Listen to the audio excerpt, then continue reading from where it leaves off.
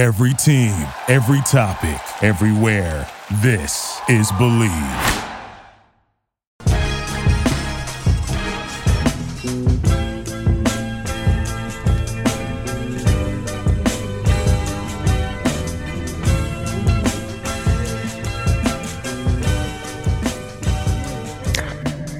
Hello, and welcome everybody to another episode of Pod Strickland. I'm your host, Shwinny Poo, and this is episode 251. I'm joined on this chilly Monday morning, but a victory Monday morning, by my co-host Stacy Pan. That is at Stacy Pan 89. Stacy, how are you doing? Doing pretty well. Nice win yesterday.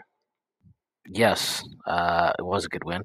And to discuss that win and much more, we are joined by friend of the pod, Ariel Pacheco. That is at a Pacheco NBA on Twitter. Ariel, how are you doing? I'm doing good. Good to be here. Nice to have you on. And we have plenty to discuss. But before we get started, I do have to make a few announcements. The first being that the Strickland has an Instagram. You should give that a follow. Check that out. We're posting a lot of new content and stuff on there, and we have plans to use that to do fun things. So check it out. That is at thestrict.land on Instagram. We also have a YouTube page. If you can subscribe to that, help us get to 1,000. That would be a massive help. That is the Strickland on YouTube. So check that out. You can watch this video and other videos, other podcasts, and other breakdowns that we do on there. You also must, at some point, know that the Strickland has a Patreon.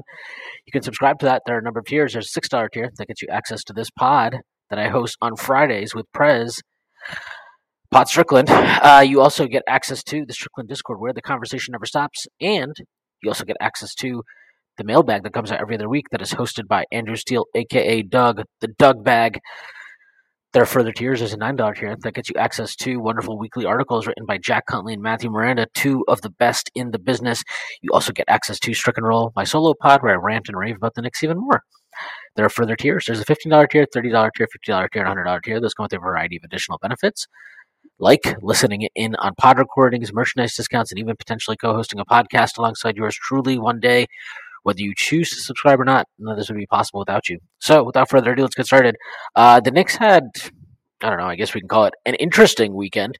They had a pretty good first half against Dallas on Saturday, going into the break up 7, and then everything went to shit. They lost 121-100. It actually felt much worse than that. They were down by 34, I believe, at one point. The third quarter was easily the worst quarter of this entire Tibbs-Leon regime. Pretty atrocious stuff.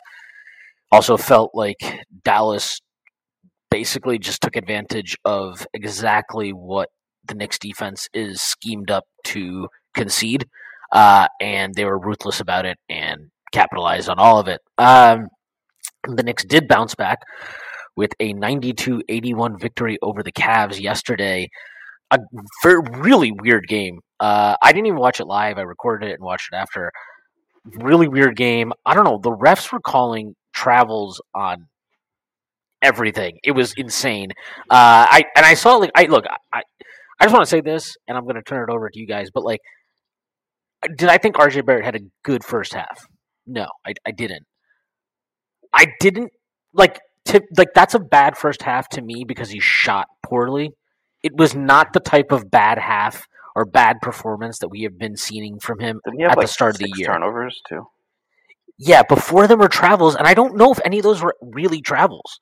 Maybe they were, but it's just who the fuck is calling this shit? But I didn't think he was engaging in terrible process. I didn't think his shot selection was terrible. I didn't think he was looking off open teammates. I didn't think he was forcing shit that didn't need to be forced. I just thought he shot poorly, and then he had a decent second half. And at the end of the day, he ends up with 15 points on 13 shots. Do you want more? Yeah, I want more. But I think it's important for him to have games like this where he starts poorly and then finds a way to contribute to a win while not doing it by just hunting and taking a shit ton of shots. Because we've seen him have games, especially this season, where he tries to shoot himself back into it. And I thought he didn't do that in this game. I think he ended up going, I think he was 1 of 8 in the first half. I think he ends up going 4 or 5 in the second. So didn't force a lot of the action. He had 8 rebounds. Like I thought he just found a way to contribute without trying to just get himself right by jacking up a lot of shots. And that's important for him to have games like that. Of course, as I said, you want more. You want to see him string together consistent, very good games, very good performances. But I thought it was just some of the stuff I saw after the game seemed really over the top after I watched it. But yeah, I mean, should he have gotten more minutes than Emmanuel Quickly on a night like yesterday? Probably not. But hey, you know what? Leon is fiercely loyal to Tom Thibodeau, so we're going to see plenty more of this type of asinine decision making moving forward. So I'm pumped for that, and I hope you guys are too. Ariel, I'm going to turn this over to you. I think that you had maybe the meanest tweet of your life after the game against Dallas. But I think it's I want to ask you this because right or wrong, and I think this is right. I and I believe Stacey have a reputation as we're Tibbs haters. I don't think you toss around the criticism as freely as we might. So I just want to know, what I don't have the tweet right in front of me, but I think basically what you were saying is if you think that the Knicks lost just because the Mavericks got hot from 3 and just made some shots, you don't know what you're watching. Can you elaborate on that? Because I think what you're talking about is the issues with how we're running this scheme defensively. And I guess the follow-up question to that also would be, why is it that we're seeing such slippage defensively last night, barring last night? Why are we seeing such slippage defensively this year where the previous 2 seasons they had been running this same scheme, but were able to broadly execute it and have results that were good, flat out really good, or reasonable at worst? So watching that Mavericks game, because that's where it really stood out. Because I think from the jump, I could kind of see what the Mavericks were trying to do. That especially in the first half, it didn't really work too much, but they were trying to get Grimes off Luka. They were trying to get the Mavericks mismatch hunt a bunch, and you see it all the time, no matter who they're playing. And the second half is when you really started to see it. Except they got a lot more creative instead of just regular, actions. They started running guard to guard screens, with Tim Hardaway Jr. They were really trying to get Jalen Brunson on Luka. Obviously, the Knicks don't want to do that, but they were having a lot of miscommunication problems. Grimes was trying to fight over the screen, and then Brunson was trying to hedge. So it was a little bit of complication on the Knicks side. So then the Mavericks started to get hot because they started getting all these good looks from 3, and then when they did send 2 to the ball on Luka, there wasn't a third guy running over to rotate to whoever set the screen. So what you saw was just kind of a whole clusterfuck of miscommunication, and then it led to the Mavericks just pulling away with the game. And then I think Tibbs kind of struggled to realize that Mitchell Robinson probably shouldn't be playing against that Mavericks small lineup. It took him a lot longer than it should have to sub him out. And then when he did go small for a couple minutes. It was Obi and Randall. But then he went right back to Robinson a few minutes after, and then it just seemed like he didn't understand what was going on, and it was frustrating to watch because I'm if I can see it from my TV and I have no qualifications, then you should be able to see it on the sideline. But I also thought if he was gonna play a big, or if he felt like he had to play a big man against that small lineup, he should have gone to Jericho Sims.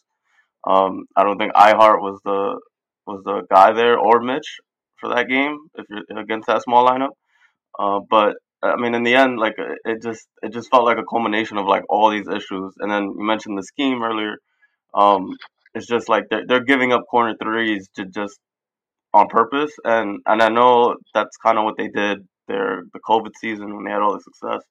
But even then, there was always a lot of noise of opponent 3-point shooting luck, and everyone was saying that the Knicks were getting lucky in a sense. But the numbers never they kind of stayed the same, so nobody really questioned it because if it works, why question it? But I think now we're seeing like kind of the downside to it. The protect the rim at all costs. It obviously has its benefits. I think Mitchell Robinson has been really good in the season defensively when he's been healthy, and he's holding down the paint. And I think a lot of times they're over helping, like especially now that Grimes is in the starting lineup, and he's very good at recovering, and it just feels like you don't have to send that much help, especially from the corner. Like I understand like wanting to send help from like the wing or something like that, but it just feels like, and then the execution just isn't there as well. It's just everything just seems like so hard for them and unnecessarily hard. Yeah, the scheme is an interesting point. I also think I'd be curious to your thoughts on this too. That first COVID season, and even last year the Knicks did improve over the course of the season. Still give up a ton of threes, but I think how they made that equation work was, one, force a low percentage at the rim, and two, they've been a good defensive rebounding team, especially when Mitchell Robinson is healthy. But I think, to your point, you can't give up tons of corner threes and be a poor offensive or poor defensive rebounding team. How much do you think that's been a factor? It definitely has hurt. I think there's been a drop, especially with the bench. The bench has really struggled to rebound. I do think that kind of having, I think another added benefit of having Grimes in the starting lineup is I think he's a decent rebounder, especially for his position. I've been really impressed with his rebounding ability, but I think again too, it's just a lot of it is, and this isn't me just putting the blame on one person, but Julius Randle needs to box out a little more. And I don't know, it just feels like the execution just on every aspect on the defensive end, from the rebounding to the defense, it just feels like there's a lot missing. Like that element that they've had when they've had success just isn't there. Yeah, I think one thing to note about Grimes, and I think this is what's notable about Grimes and Quickly and Deuce when he gets minutes, and I guess Cam when he's engaged and or in the rotation Which at times this season. I mean, he's been engaged pretty frequently, I'd say. Yeah, I we'll talk about the Cam thing. I think that entire situation, I think Tibbs is a fucking joke, and I can't believe that that was his takeaway and his decision after that Dallas debacle, and the fact that it seems like Deuce only played because Rose had some designated rest day, and he's going to be back in the rotation, which is fucking absurd organizational malpractice. Tibbs should be fired for that, and if Leon can't do that because he's fiercely loyal to Tibbs, he can fucking go too. But to go back to what I was going to say, like the one thing I think that's really notable. So in the NFL, like there's this idea, like they're running backs, right? Running backs generally, there's a broad concept of like running backs are overvalued. Most of what they produce is actually produced by the offensive line. Blah blah blah blah blah. But there are running backs who play above the scheme, right? So they can give you plus value on top of what the offensive line is producing, or they can flat out produce even with a bad offensive line. Giants fans would know this when they saw Saquon do what he did in his rookie season with a terrible offensive line. That would be an example of our running back playing above the scheme. I think what's notable about Grimes and Quickly and Deuce, and the reason why they've had this kind of like very obvious defensive impact this season, is those are guys that are playing above the scheme. And what I mean by that is, yes, they are doing the same rotations that others are doing, and they are ultimately giving up the same type of shots that the scheme gives up. But what they're able to do is they're able and they're willing to get out to that corner shooter and put in a good contest or run them off the line. They are going and trying to get contested rebounds, which has been a massive issue for this team. They are, like, you see this all the time when Deuce is in the game, or when when two of those guys are on the floor at the same time, you see them switching off seamlessly. Like, you see them just kind of have this ESP defensively where they pick up for each other immediately, and it prevents dribble penetration. That's them playing above the scheme. That's them playing above what is designed and what is being called and what is being executed. And I think that it is fair to be critical of a guy like RJ Barrett for his drop-off defensively. It's more than fair to be critical of Julius Randle's defensive effort. But those three are notable to me because they do play above the scheme. So when people are like, well, like these guys are doing it, so why can't the team do it? It's because they're good defenders. Like that's a talent. I'm sorry, like playing good defense is a talent. It's not like you just not everybody can play good defense to the same extent. So like when you're playing this scheme and then you're playing some of the rotations and lineups that Tibbs is, you're going to naturally have some lineups that concede shots and stuff that are problematic. And is that a failure of roster construction? I think it's fair to levy that at the front office to some extent. But I also think at some point, if you're the coach, like you need to be more adaptable. And maybe that means playing those guys more minutes, or maybe that means you tweak your, what your scheme is calling for. And like, you pointed this out, but like the weak side pick and roll stuff is so frustrating because you're like, what is the point of having Mitchell Like we paid to have Mitchell Robinson here because Tibbs wanted him because he's an elite rim protector. We paid to go get Isaiah Hartenstein, who I personally don't think is a great rim protector, but like grades out as one, right? We have Jericho Sims, who is not a great rim protector, but is a really good switch 1-5 big.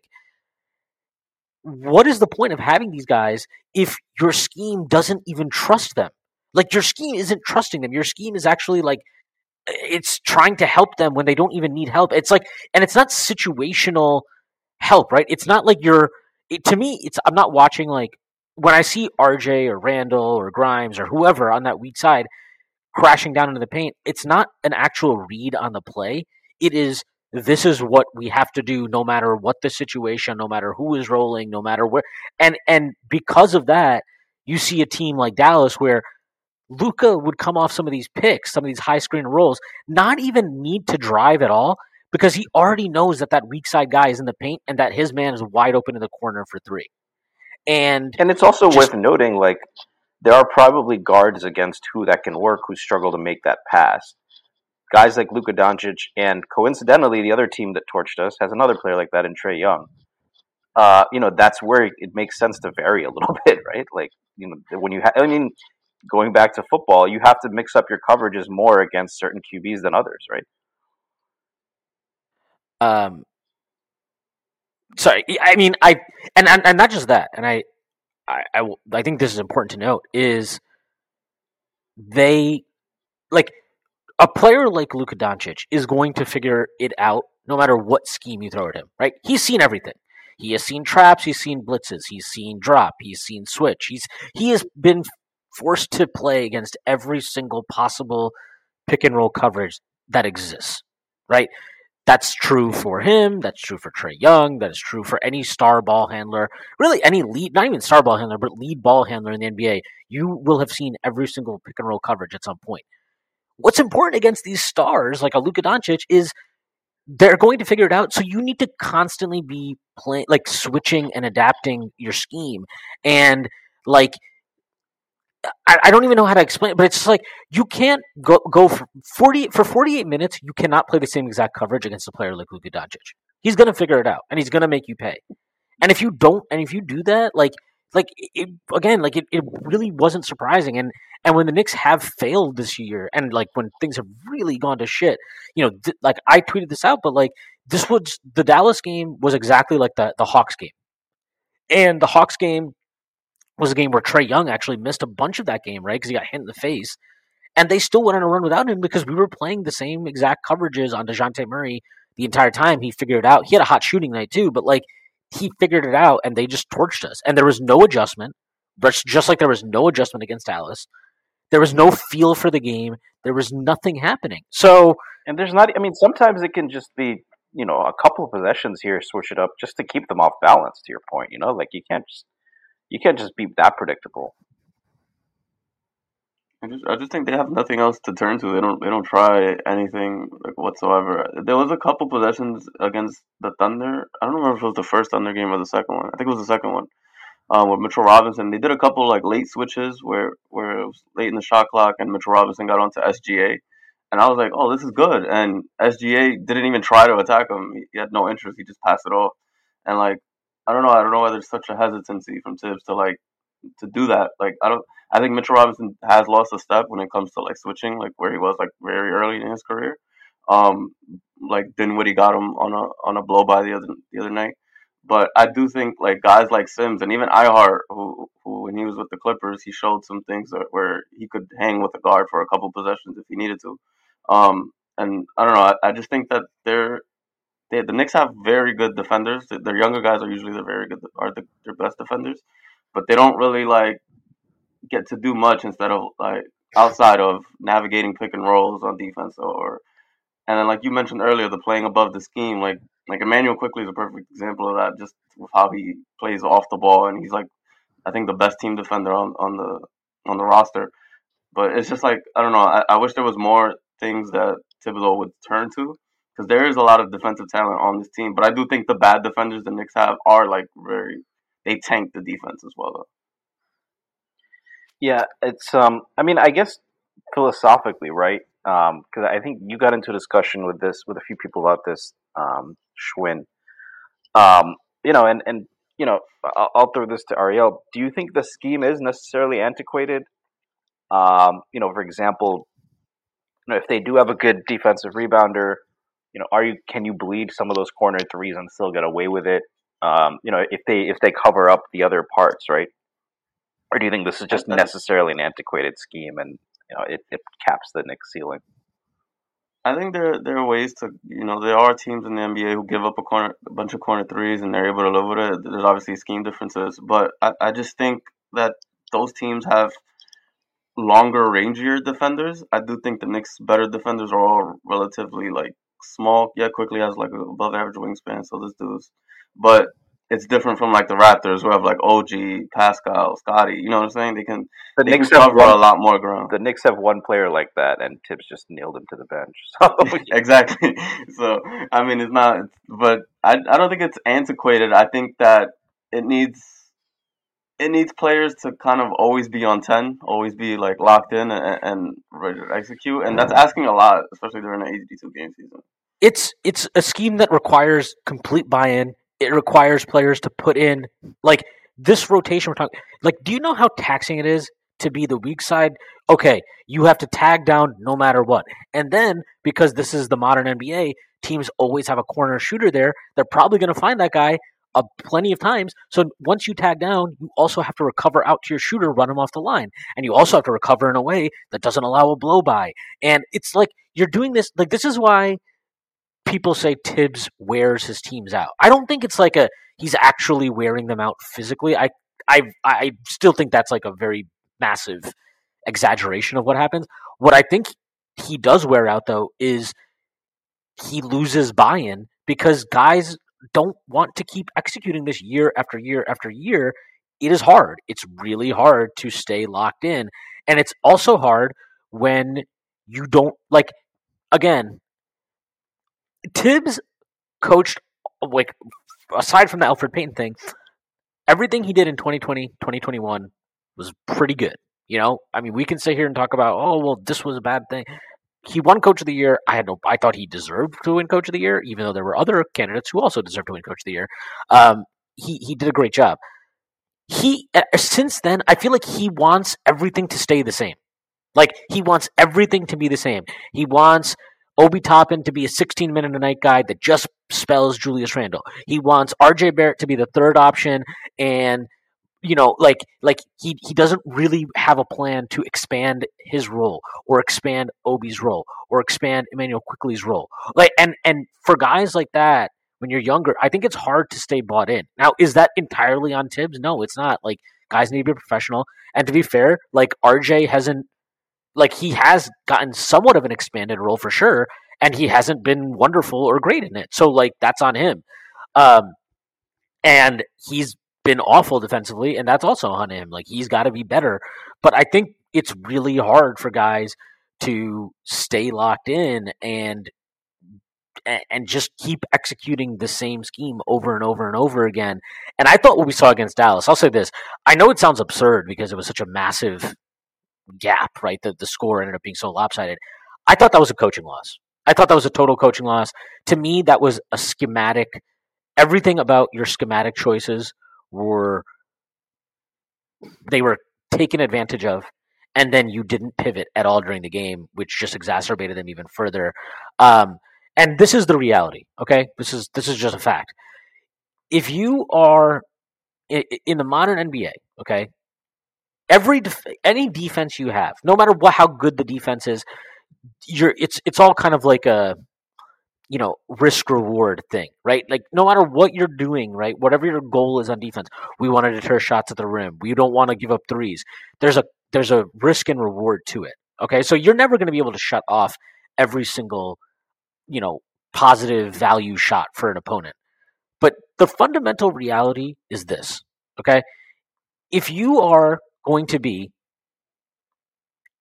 24th in forcing turnovers, if you are going to be this, we don't want to allow any shots at the rim, we will give up corner threes if that's the case, you cannot be the 25th ranked defensive rebounding team in the NBA by defensive rebound percentage. You can't.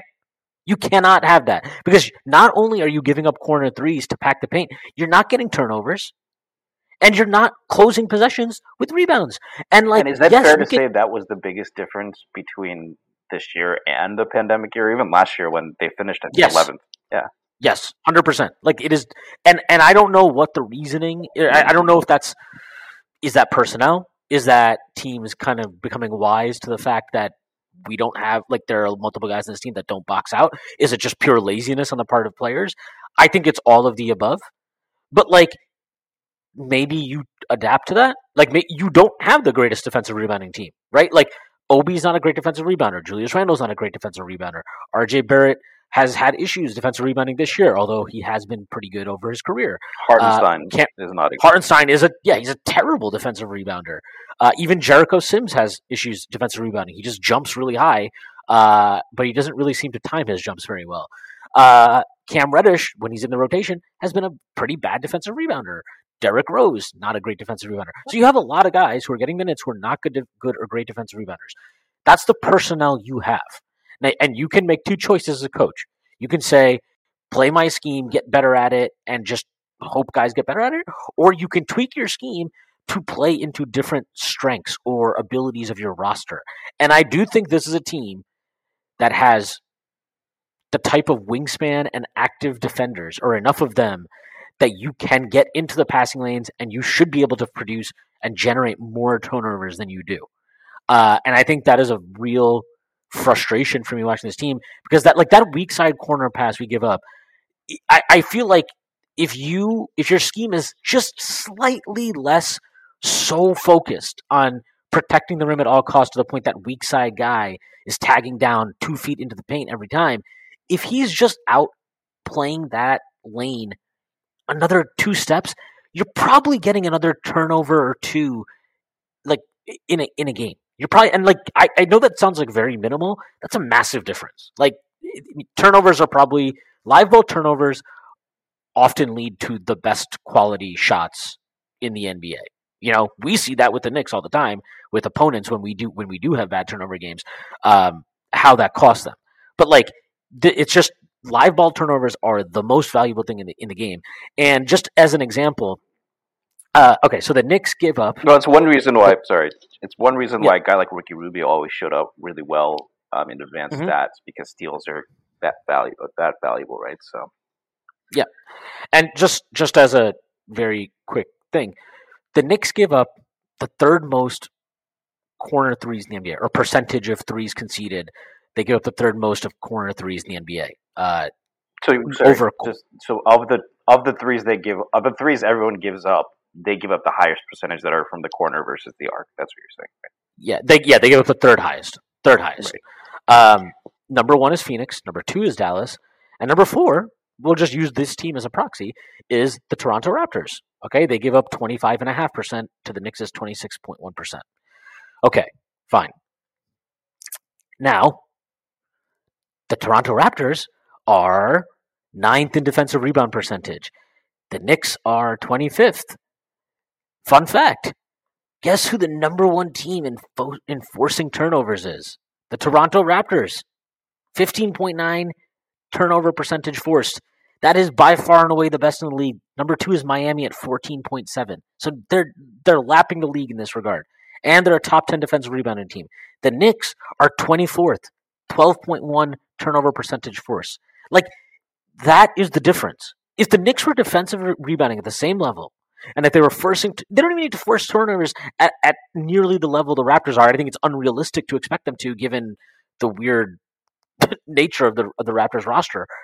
But like, they can, if they were doing those things, we wouldn't be talking about, oh, this defensive scheme is broken.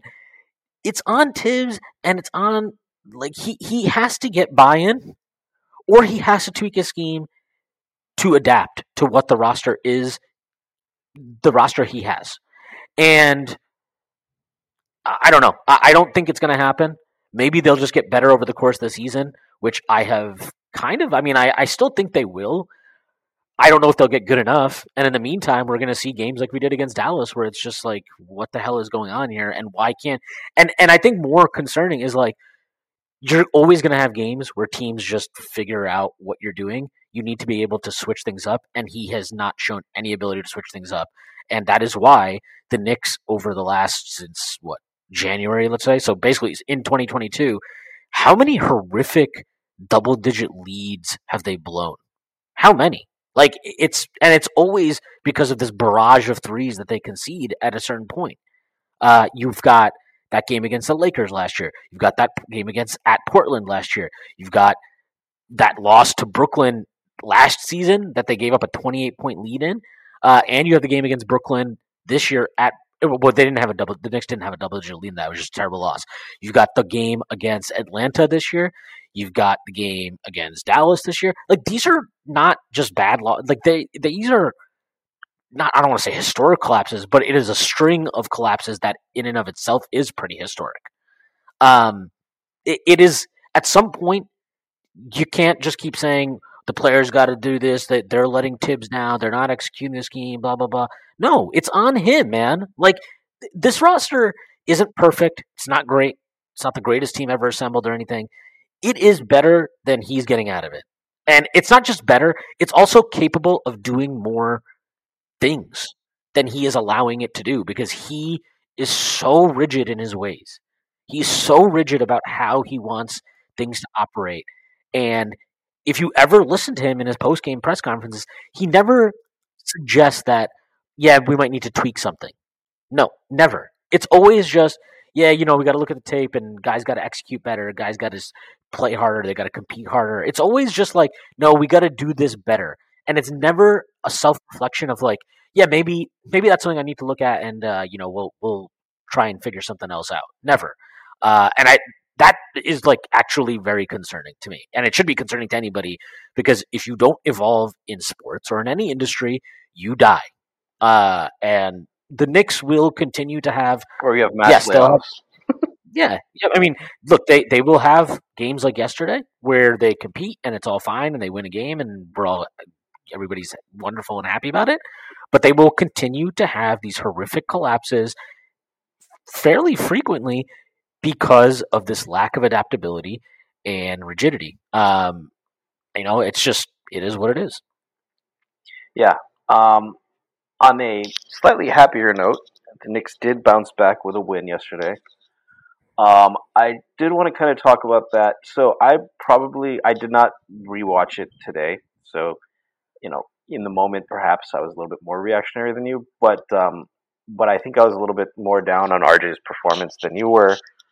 Wasn't in love with I think it's better than it was early in the season. There's less tunnel vision.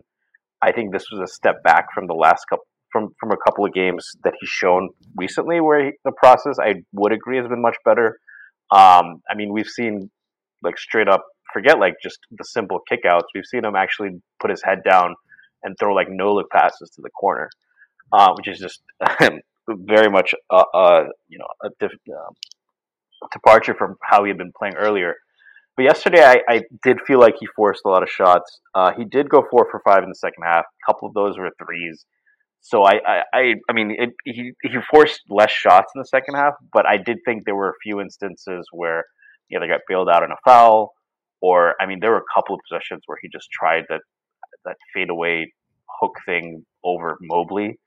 That is like anyway my least favorite RJ Barrett shot. And I'm not talking about the flip shot. I'm talking about when he doesn't get the lane to a layup, but he's already committed, so he has to like bounce off or like fall away. And I hate that shot more than anything in RJ Barrett. He doesn't create separation on it either. That's the biggest problem. Yeah, it just needs to go. And so yeah, I mean, it's a good point that the turnovers are mostly travels. I thought his defense was whatever. I think they were noticeably stagnant on both ends when he played with Randall. So I do think RJ with the bench is the right move, and it is the only benefit, I guess, of going to a 9-man rotation. But the downside is if that was really just a rest day for Rose, so the questions I'll ask Ariel, I definitely want your thoughts. One, am I being too hard on RJ's performance yesterday? But the other thing is like, the Cavs shot 8 for 35 from 3, but that's a good offensive team with a certain player who Knicks fans lusted after. And, the guys who took him out of his element, he did not have a good game. And I mean, I know that Bondi can you imagine Bondi, by the way, if Mitchell gave us 35 again or something? It would have been nauseating. But you have to look at it, and you saw the guys who really disrupted him, and it was noticeably different when Barrett was on him versus guys like Grimes and Deuce, and obviously quickly. They just looked much more competent against Garland and Mitchell.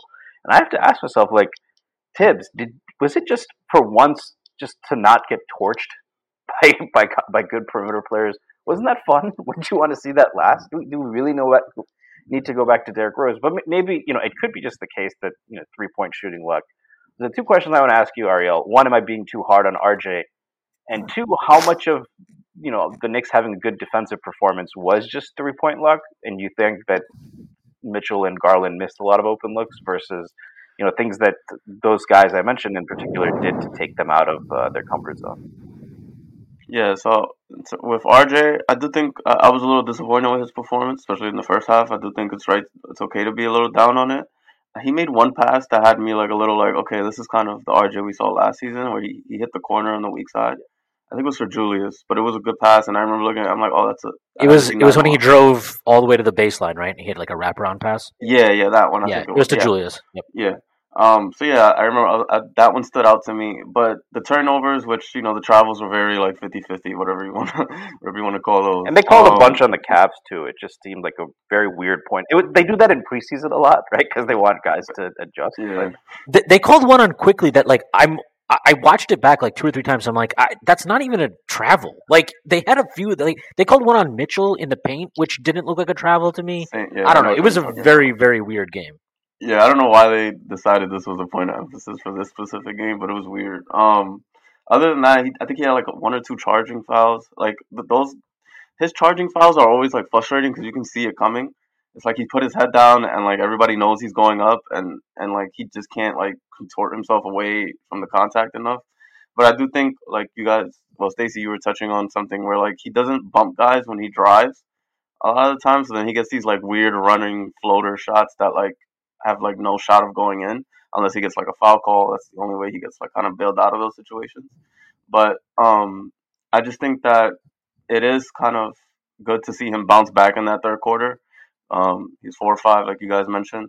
I don't know. It feels very like everything feels hard for him right now. And like anytime he does like a good thing now, it feels like a breath of fresh air as opposed to like, okay, this is the standard, which I think we were starting to see last season, where like when he made a mistake, it was kind of weird to see, and now it's kind of like when he makes a good play, it's weird to see. But I do think he's kind of figuring it out, and I think as long as his play kind of stabilizes, where his bad games aren't like detrimental to the team as they were in the recent games, I think we'll be fine. And I can't remember what your second question was. The second question was how much. I mean, the Knicks held a good defensive team or good offensive team to 82 points yesterday, right? Obviously, Garland and Mitchell are terrific players. How much of that do you think was particularly Grimes, McBride, IQ's defensive pressure, and how much of it do you think was just like the Cavs missing open shots? I definitely think it helped, but I do think they missed a lot of shots that normally you would expect them to make. I haven't rewatched it yet, so I'm not exactly sure if the threes they were giving up were to shooters that you want to give them up to. I know Kevin Love missed a few good looks, but I do think they missed a lot of shots that, like, on a different night, it could have spiraled out of control. But again, like playing quickly, Deuce and Grimes, it definitely helps. Like there were some possessions where Mitchell like had to pick up his dribble because of Grimes, or took a tough shot because of Grimes or Deuce or quickly. And I do think Mitchell in particular missed a couple of like pull up threes that he normally would make. The Knicks were still playing drop. He could get to the pull up most of the time he wanted, but It did seem yeah, noticeably easier to me when the starters were in, or when for when sure. it was Barrett on him, like personally. But Yeah, and especially in the first half because Barrett played 20 of the 24 minutes, and then with the starters he was guarding Garland, which is not a good matchup for Barrett. But the Knicks don't really have anyone else in that starting lineup who can guard the second guy that is Garland. Like you don't want Brunson on him. You don't really want RJ on him either, but RJ is the better option of the two. So I mean, I think that's another problem with the Knicks defense is the Brunson, Barrett, Randall. They're the three guys who play the most minutes, and they're all negative on defense right now. So it's hard for those guys. It makes it harder to have a good defense when three guys on your starting lineup aren't even like neutral on defense, which I think would go a long way if RJ and Julius could just get to neutral on defense and not actively like hurt them. Brunson probably is just size limitations. It's mostly his issue. He gives good effort, but I think RJ and Julius could certainly like help um, those guys like bring the defensive rating back down a little Um, do you think that there was one play early in the game yesterday where RJ he got put onto Garland, kind of on the wing, and Garland crossed him up and got to the rim somewhat. bit. Yeah, the blowback easily. Yeah, it was poor. I don't remember many more drives like that against RJ yesterday, which like I don't even think that's necessarily impressive. I think that should be expected, but like it's notable because he was giving up a ton of those to start the year. Do you think he looks like he's a little bit? Does he look a little bit faster to you than he did to start the season? I don't know if I'd go faster. I don't know if that's the right word I'd use, but he definitely looks a little more comfortable, if that makes sense. Mm-hmm. I feel like he was like if you watch that Memphis game from the very first game, like that was I think that was probably like one of his worst defensive performances of his career. It was really bad. He was dying on every screen, and he wasn't like really recovering. So just in terms of maybe it is a health thing, but just in terms of like effort, I guess is what it stands out to me more. I think even last night when he was getting screened and like he got hit hard, I think he was making a concerted effort to try to fight back into the play, which I think is a huge step up from where he was at the start of the season, where like he'd get hit and then he'd just be like out of the play, and it was on Mitch or whoever the big was to kind of really hold it down. But I definitely think there is some improvement coming on that end. Yeah. He's had such a weird season, and I don't Yeah. know. I look, the Randall stuff is just I thought he had I thought he had a terrible game yesterday. And like not terrible because he shot poorly. It's the shots he took, and there's also this man. I got it. Like I've clipped a bunch of these plays, and I haven't tweeted them out because it felt like kind of like piling on, especially after the Dallas. Nobody played well against Dallas, so like singling one player out seems pointless to me. But hey, I'm not Tom Thibodeau, so what do I know? But like he has these possessions, and it's so frustrating to watch where like it'll be Brunson or it'll be Quickly or it'll be RJ. It'll be some perimeter player who has a mismatch that they're looking to drive on, and Julius will just be standing directly in their path, asking for a post up. And it's like, if that happens early in the shot clock, it's okay. But he does this all the time with like 6 or 7 seconds left in the shot clock. And it's just like, dude, get the fuck out of the paint. Like, get out of there because you're like literally just clogging it up and really making this an impossible possession right now. But why don't you tweet clips of other players? Why do you? Yeah, I know. I like that. Yeah, like it's just like I don't even understand that. I'm like, dude, I have been shitting on RJ the entire season, so I don't really know what to make of that. But like, it's just he's just always in the fucking way on offense. He's always in the way. He's always like Brunson. Like he'll just stand in the middle of the floor with his hand out. He'll like as soon as this has been a new thing that's been going on because Tibbs has settled on this rotation where Brunson and RJ go out together. And when Brunson and RJ go out together, that's when Randall in his brain, he's just like, all right, it's my time to just like be Kobe. And he will just like, he does this fake like set a screen for IQ thing, but it's just, set the screen and then rolling down onto the block, raise your hand up and demand the ball. And it's like, he's not even fighting for good position, right? He's just standing there like 20 feet out with his hand raised. And you're like, what is the plan here? I'm so over this guy. I don't care about his efficiency. I don't care if the offense is better with him on the floor. I don't care that he's shooting better. I don't care that he has a better shot location.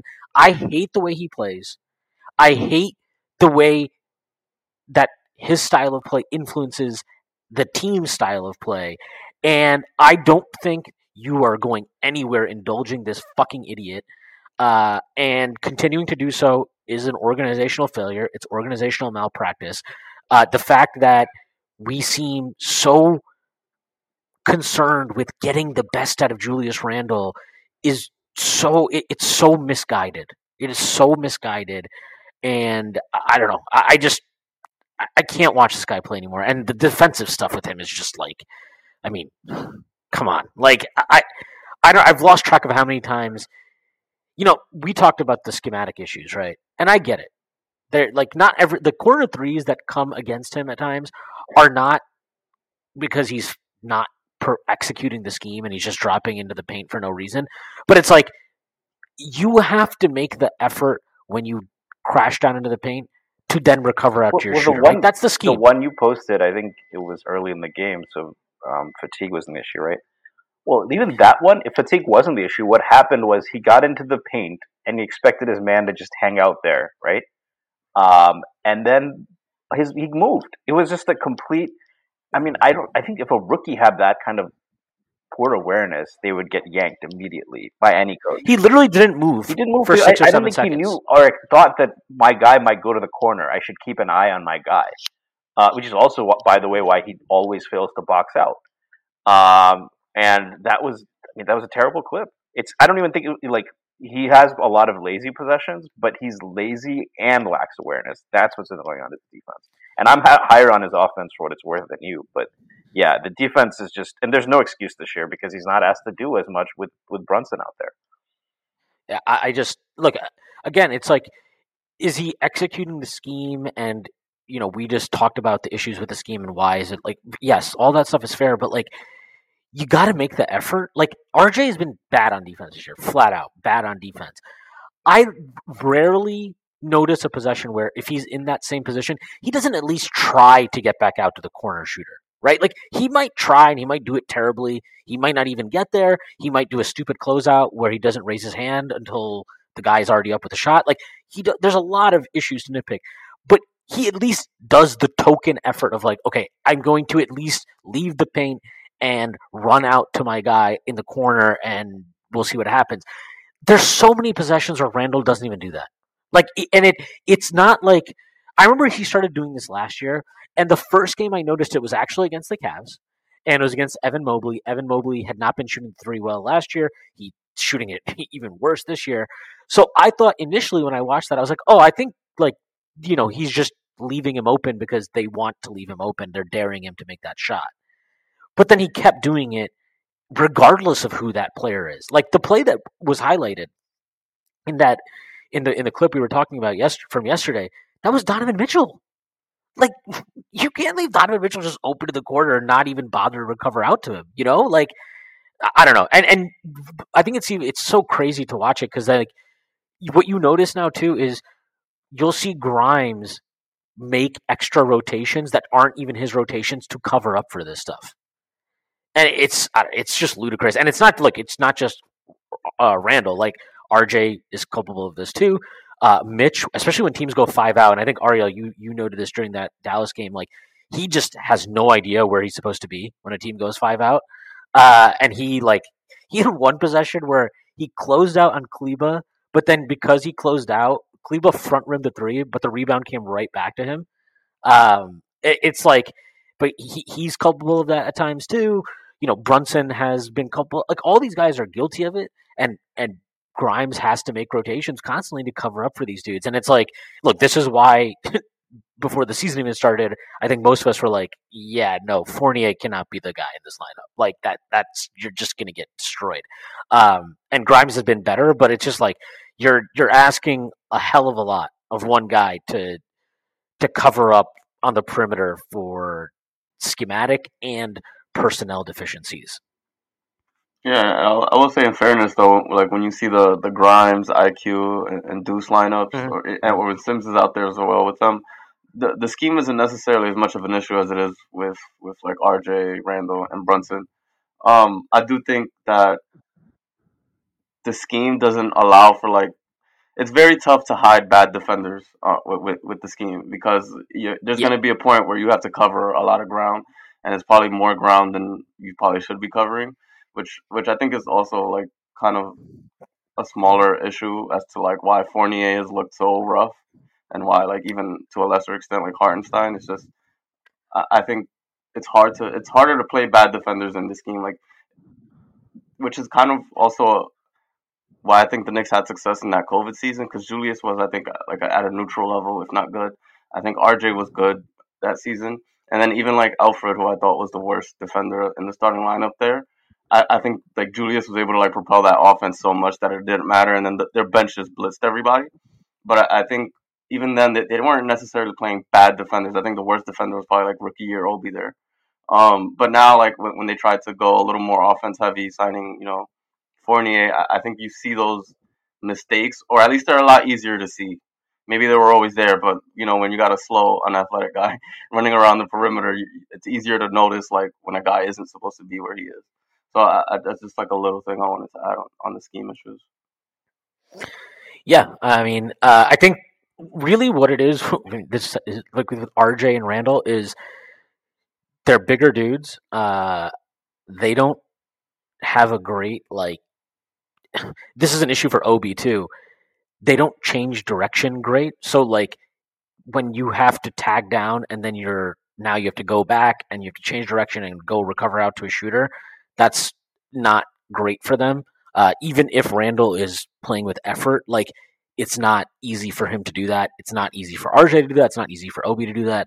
I think those three guys are probably the biggest issues, or not the biggest issues, biggest issues in that very specific thing we're talking about, right? That weak side rotation. And yeah, like you're right. When you have three of IQ, those lineups yesterday, IQ, Deuce, Grimes, they were rough offensively, but like defensively, you're playing a totally different game now, right? Regardless of who the center is, that center is way more protected. They are not out of position as much. They can stay at home. They can box out much better. And the Knicks had one of their better defensive rebounding games yesterday. I don't think that's a coincidence. They only gave up 8 offensive rebounds to the Cavs on 54 missed shots. That's really fucking good. That's a defensive rebound percentage that would effectively lead the NBA. Yeah, I mean, let's keep in mind wide margin. It's probably a little higher than that because you have team rebounds and that kind of thing. But yeah, like it's probably below 25. So yeah.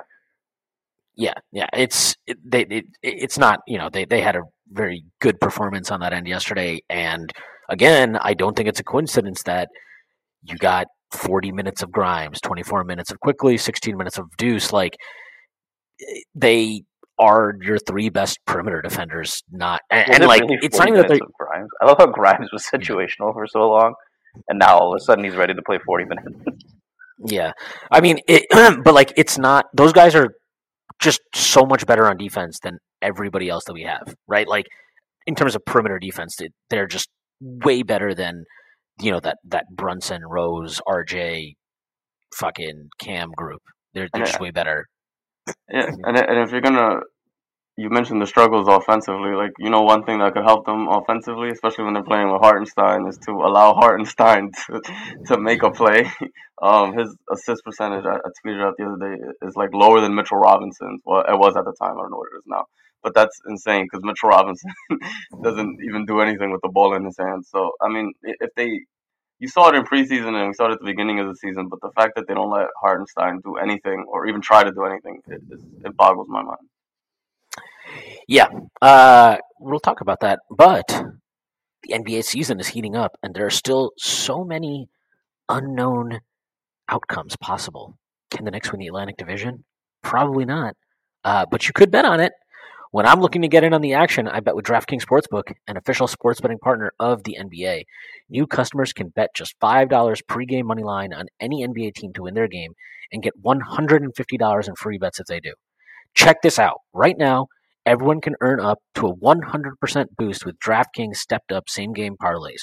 Go to the DraftKings Sportsbook app, place a same-game parlay, and combine multiple bets like which team will win, total rebounds, and more. The more legs you add, the bigger the boost, the bigger your shot to win big. Download the app now, sign up with code TBPN, place a $5 pregame moneyline bet on any NBA team to win their game, and get $150 in free bets if they do. That's code TBPN only at DraftKings Sportsbook.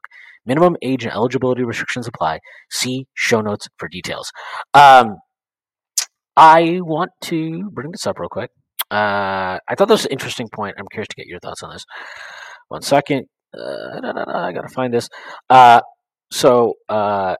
Jonathan Macri of Knicks Film School, he tweeted this out yesterday.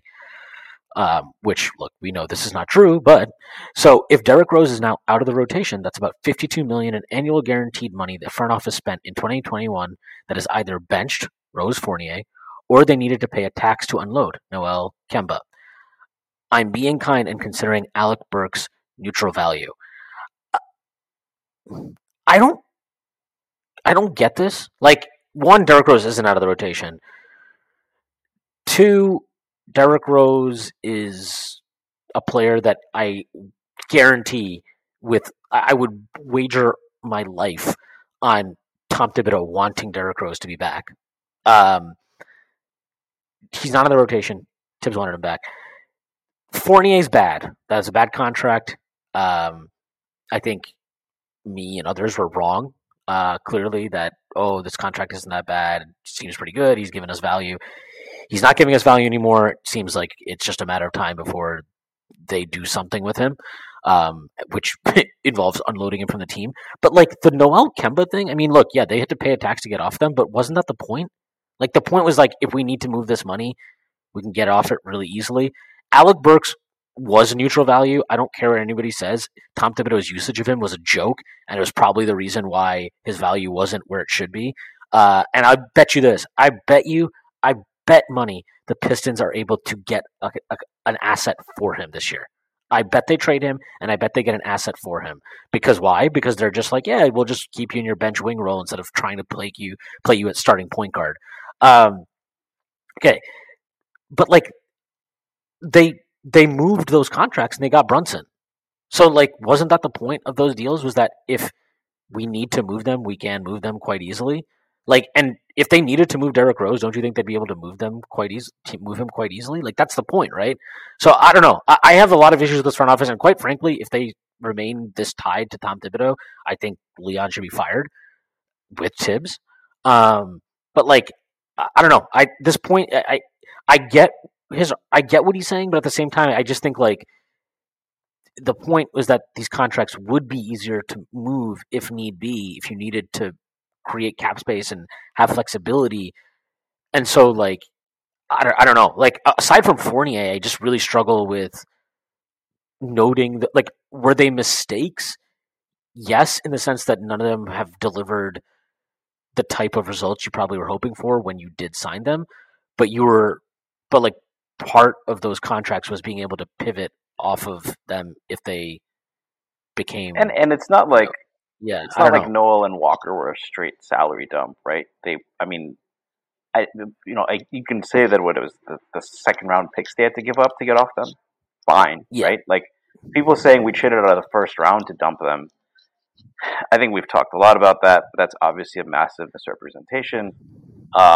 I do think people who just casually like throw aside the first round protected picks that they got, but then they're like, but they need to rebuild the right way. Well, acquiring 3 picks, especially that should be not too much worse than the one we had is that, right? Now you might say, well, they're not going to use them. You can speculate on that, but getting 3 picks instead of using 1/11th pick and hoping to get a star is probably a more sound rebuilding strategy anyway. I think it's fair to say, they've kind of tried to play both ends, right? They've tried to both do the young asset thing, but also they've hired Tibbs, and also they clearly are in the market for a star. But I think a lot of the criticisms of the I don't think the front office should be immune from criticism. I think a lot of them seem pretty misguided.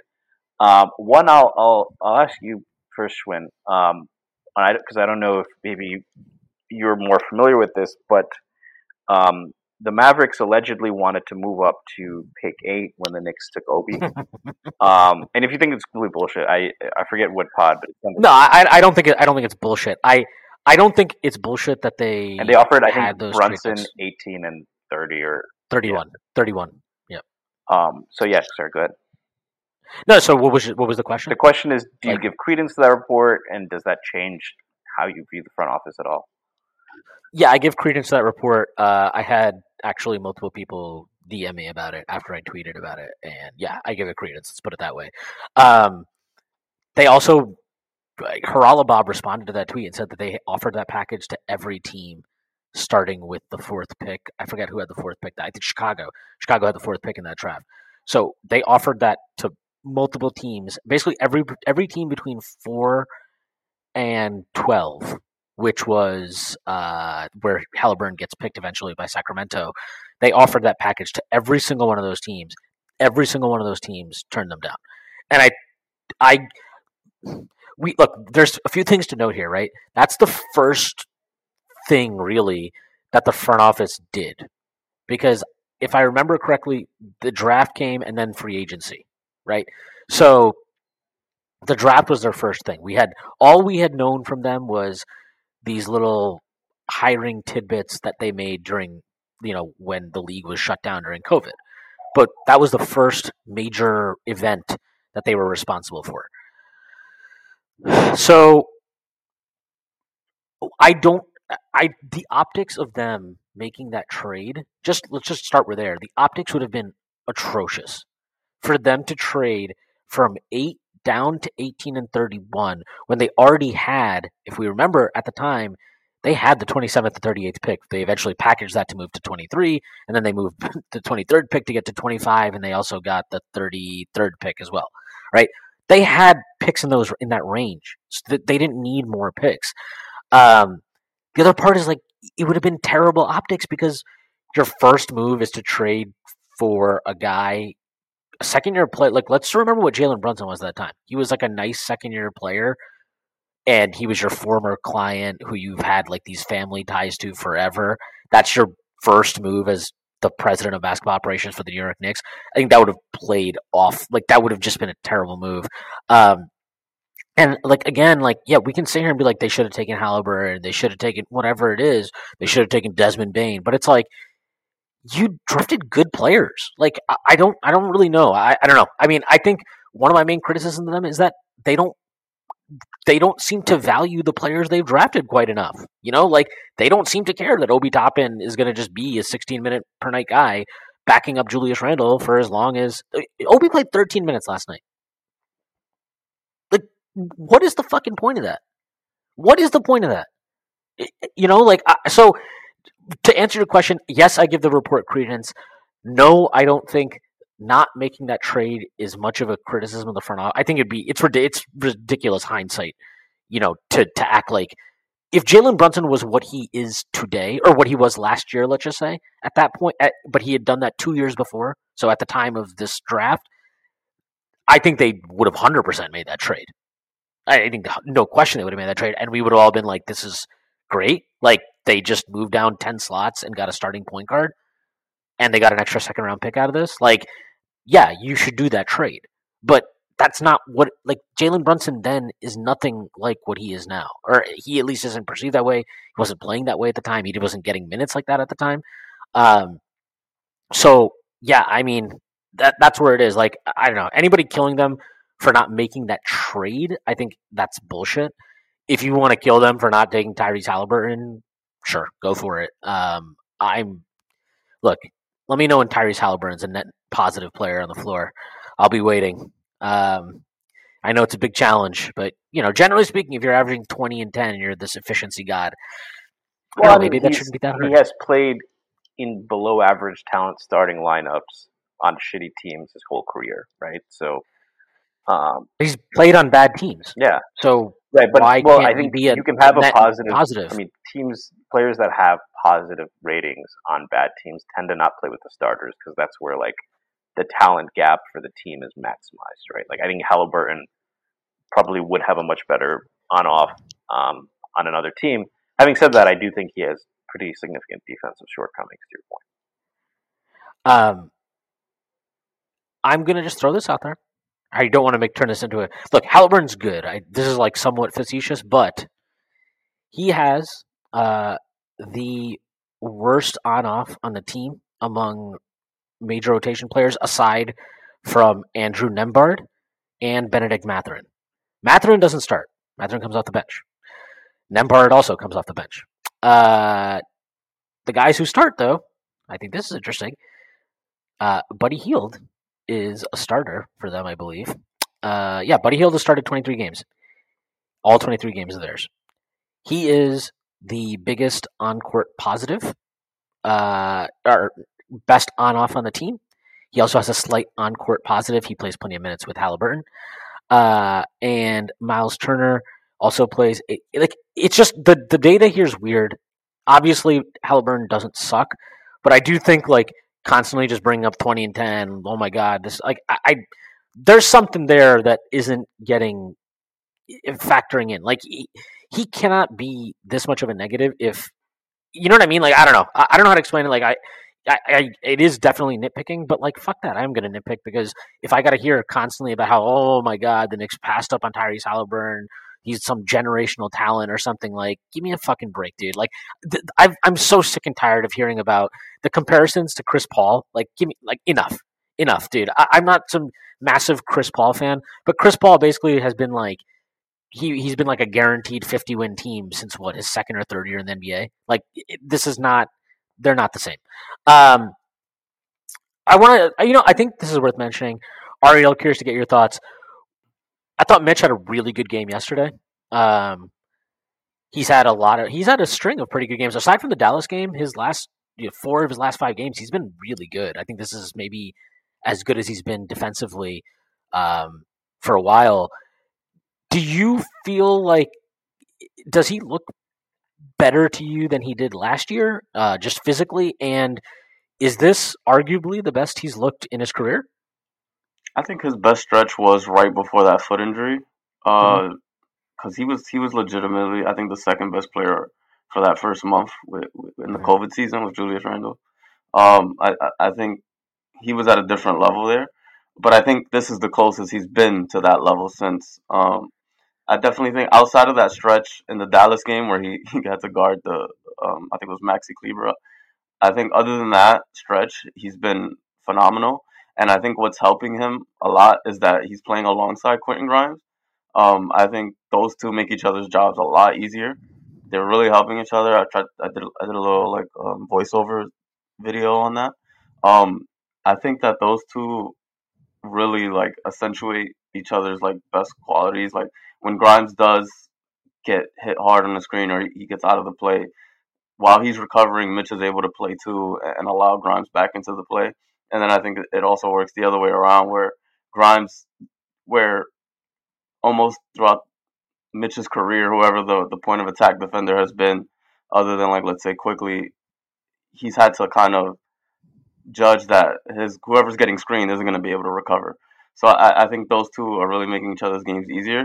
And I think we're kind of I think an under talked about point is that Mitch he's getting a little better around the basket, and like I think his like percentage around the rim has dropped a little bit, but I think he's showing a little more like comfortability with the ball, like taking a dribble. And I know it's just one dribble and it doesn't sound like much, but being able to gather and like go up with the shot that you're ready for, I think is a good thing. So you're saying we're going to see step back threes soon? What you're saying? All the Instagram Mitch is more coming. months. Exactly. But yeah, I think he's been one of the best Knicks on the team. Like especially recently, he's been like pretty essential to what they're doing right now. Well, the good things they're doing.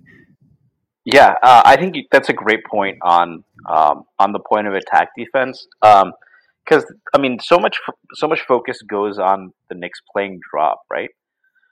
But one of the best defenders in the league, I would say, maybe you think this is an exaggeration, is Brook Lopez, and obviously there's they've kind of put him in the right role, but he usually plays drop pretty deep, and they survive because they have an excellent point of attack defender in obviously Drew Holiday, right? And they have obviously And Javon Carter. yeah, and Javon Carter too. Yeah, that's a great point. Um, Shout out pesky Pitbull West Virginia point guards, right? Where we have one of those too, right? So and you can see how much that helps, and I think that really stuck out to me with both Garland and Mitchell, where they did get pull up threes, but it's of a different nature when you can feel that dude on your back. When Mitch is in a little, like Mitch has a little bit more freedom in terms of where he has to be, but when the guy just dies on the screen, um, that's what was most encouraging with Mitch. The time you're talking about, I know exactly what you're talking about. I think that was really the closest he's been to. He had gotten strong enough to hold up better, but he was also still had that mobility and athleticism from his rookie year. Like that was Mhm. the most promising. Which like even if the guy dies on a screen, like he can contest and win on an island against those kind of guards more often than not. That's probably gone. But you give him someone who's going to hold up against screens. He'll do enough to help them get back into the play, and he's in a position where he doesn't have to take away both the jump shot and the drive, right? Yeah, I would love to see what their like synergy stats are defending the pick and roll together because I think those two are legitimately like upper echelon in the league. Just from what I've seen in the past like week or two, whatever it's been, those two like they're legitimate. You can build a defense around those two, like just with what they're doing. Like Grimes and Mitch, you're saying? Yeah, Grimes and Mitch. Yeah, Yeah. like as the base. Yeah, Yeah. I mean, look, I know Grimes hasn't shot the three well, but I really want to see what he would do with more latitude to do shit on offense. same. Some of the drives he's had, some of the finishes he's had around the rim are like, I don't know. Like, it's so weird because RJ gets to the rim all the time, right? But he's not like blowing past guys. It's kind of like, it's very methodical. It's very strength oriented. He doesn't get a lot of separation, obviously, which makes him have to put up some contested shots at times. Grimes probably will never be a high volume driver at that level, but like his speed is really good. I think his first step is awesome, especially when he gets to it. When he attacks a closeout, he is fucking gone. Like he had one on Brook Lopez against Milwaukee where Brook had to close on him in the corner and he was at the rim in a second. It was explosive.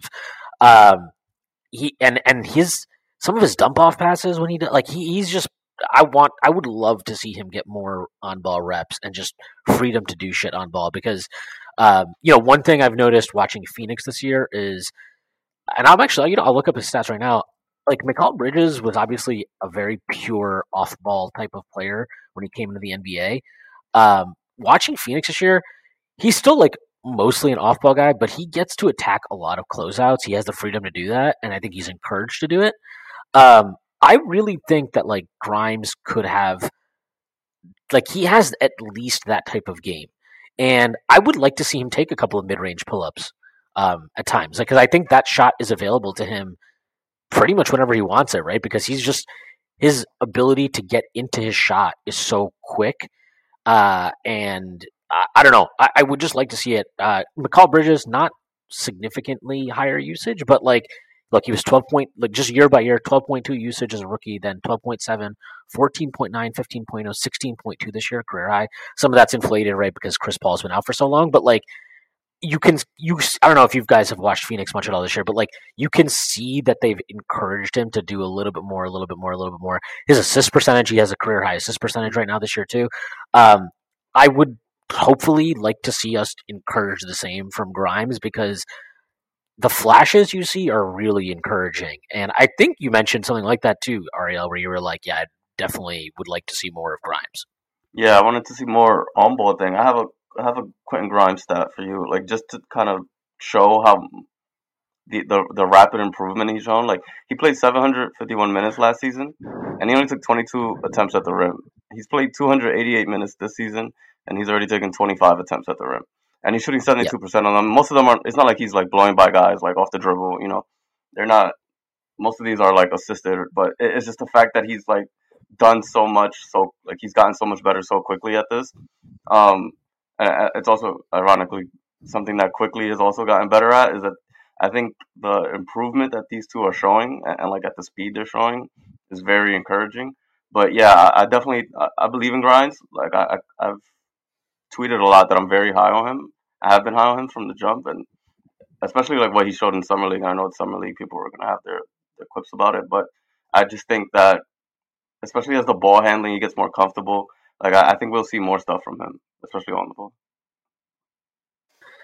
Yeah, and I think, look, what you said about Quickly, like, I mean, look, Quickly shooting 50.5% on twos this year. That's wild. Like, that's incredible growth. I tweeted this already today, but it's like he was 40.1% from two as a rookie, and he was 44.8% last year. Like, that growth is ridiculous. And I'm not worried about his 3-point shooting. Like, is he ever going to be a 38, 39 high volume 3-point shooting guy? Maybe not. Maybe he's not going to be that type of off the dribble shot creator that we thought. But I do feel pretty comfortable that he'll get around to 34, 35% on a difficult diet of 3-point shots, right? Like, I think that is going to be there for him always. So to have that type of growth from two, I mean, yeah, he's shown a lot of growth. Grimes has shown a lot of growth. And I think this is why I think this is the frustration for a lot of fans. Like, and maybe I think it's like subconscious. I think this is the frustration when you watch RJ, right? Is you're like waiting for this development or this growth to happen, and it's not linear and it's not quite there. And you're like, where are you getting better at? I mean, it is worth noting. I think RJ Barrett is shooting a career high from two right now too. He's at 47.2%. Last year he was at 44.2, year before 45.7, rookie 43.2. So he has improved. But you want and expect to see more. And obviously the 3-point shooting has been terrible this year. I think that'll bounce back. The fact that he's shooting well on free throws feels very encouraging in that sense. He's up to 78, just under 78% this year. But like, yeah, you want to see more. And then obviously the playmaking stuff with RJ, like, I know Quickly had a 0. I actually really enjoyed Quickly against Dallas being like, you know what, fuck this. I'm just going to get my numbers up right now. Good for him. He did get his numbers up, and he's at 53.9 true shooting now. But like, I enjoyed that as much as you can enjoy a 0 assist game and a complete demoralizing loss. But like, I think he's like balanced. He's trying. He's still in that process of like, okay, I need to have a better diet of shots. I need to get to the rim more. I can get to the rim more, and I'm a better finisher at the rim now. But I need to balance that with like still being a threat from behind the arc and playmaking for others. And I think he's like still in this, like he's feeling that out and he's trying to process it. I think he's going to get there. I think the playmaking flashes are still pretty high. And yeah, and just to add some color to what you're saying, so he was taking, as a rookie, he took 6% of his shots. This is Basketball Reference, so the numbers can be a little bit funky, but 6% of his shots within 3 feet of the rim. Last year was 9% of his shots within 3 feet of the rim. This year, it's in fact, it's 15% of his shots are coming at the rim. He's also 21% of his shots between 3 and 10 feet. I bet $1 that there's more between 3 to 6 than 6 to 10, but he's shooting, and he's shooting 63% at the rim. So he scaled up his numbers. He scaled up his attempts at the rim while pretty much maintaining the percentage. And he's shooting between 3 and 10 feet, 56% from the field. Which is it's a lot of those floaters, but I think it's pretty easy to notice that the difference between the floaters when he gets them like close to the restricted area or after he bumps a guy versus like closer to the free throw line, right? And he's getting more of those, and he's shooting extremely high percentage. I don't know if maybe his new teammate, who is just a god in that range, has rubbed off on him a little bit. But probably. I mean, I would expect that 56% number to regress a little bit, but he's getting much higher quality shots.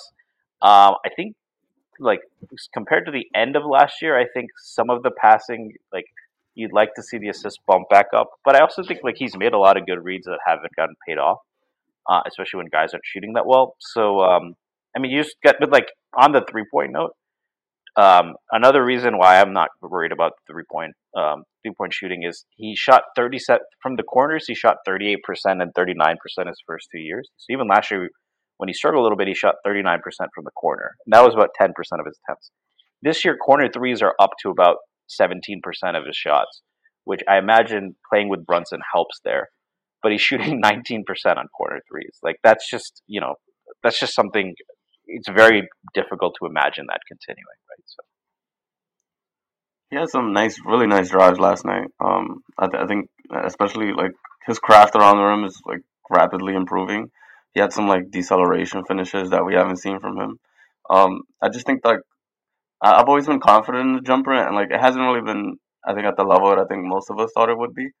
But I don't know. It just feels like even if he never gets to that like elite level, or not even elite, but like very good level of shooter, I think getting these buckets around the rim in that short mid range area is really like, it gives him a new element that I don't think many of us like really saw happening.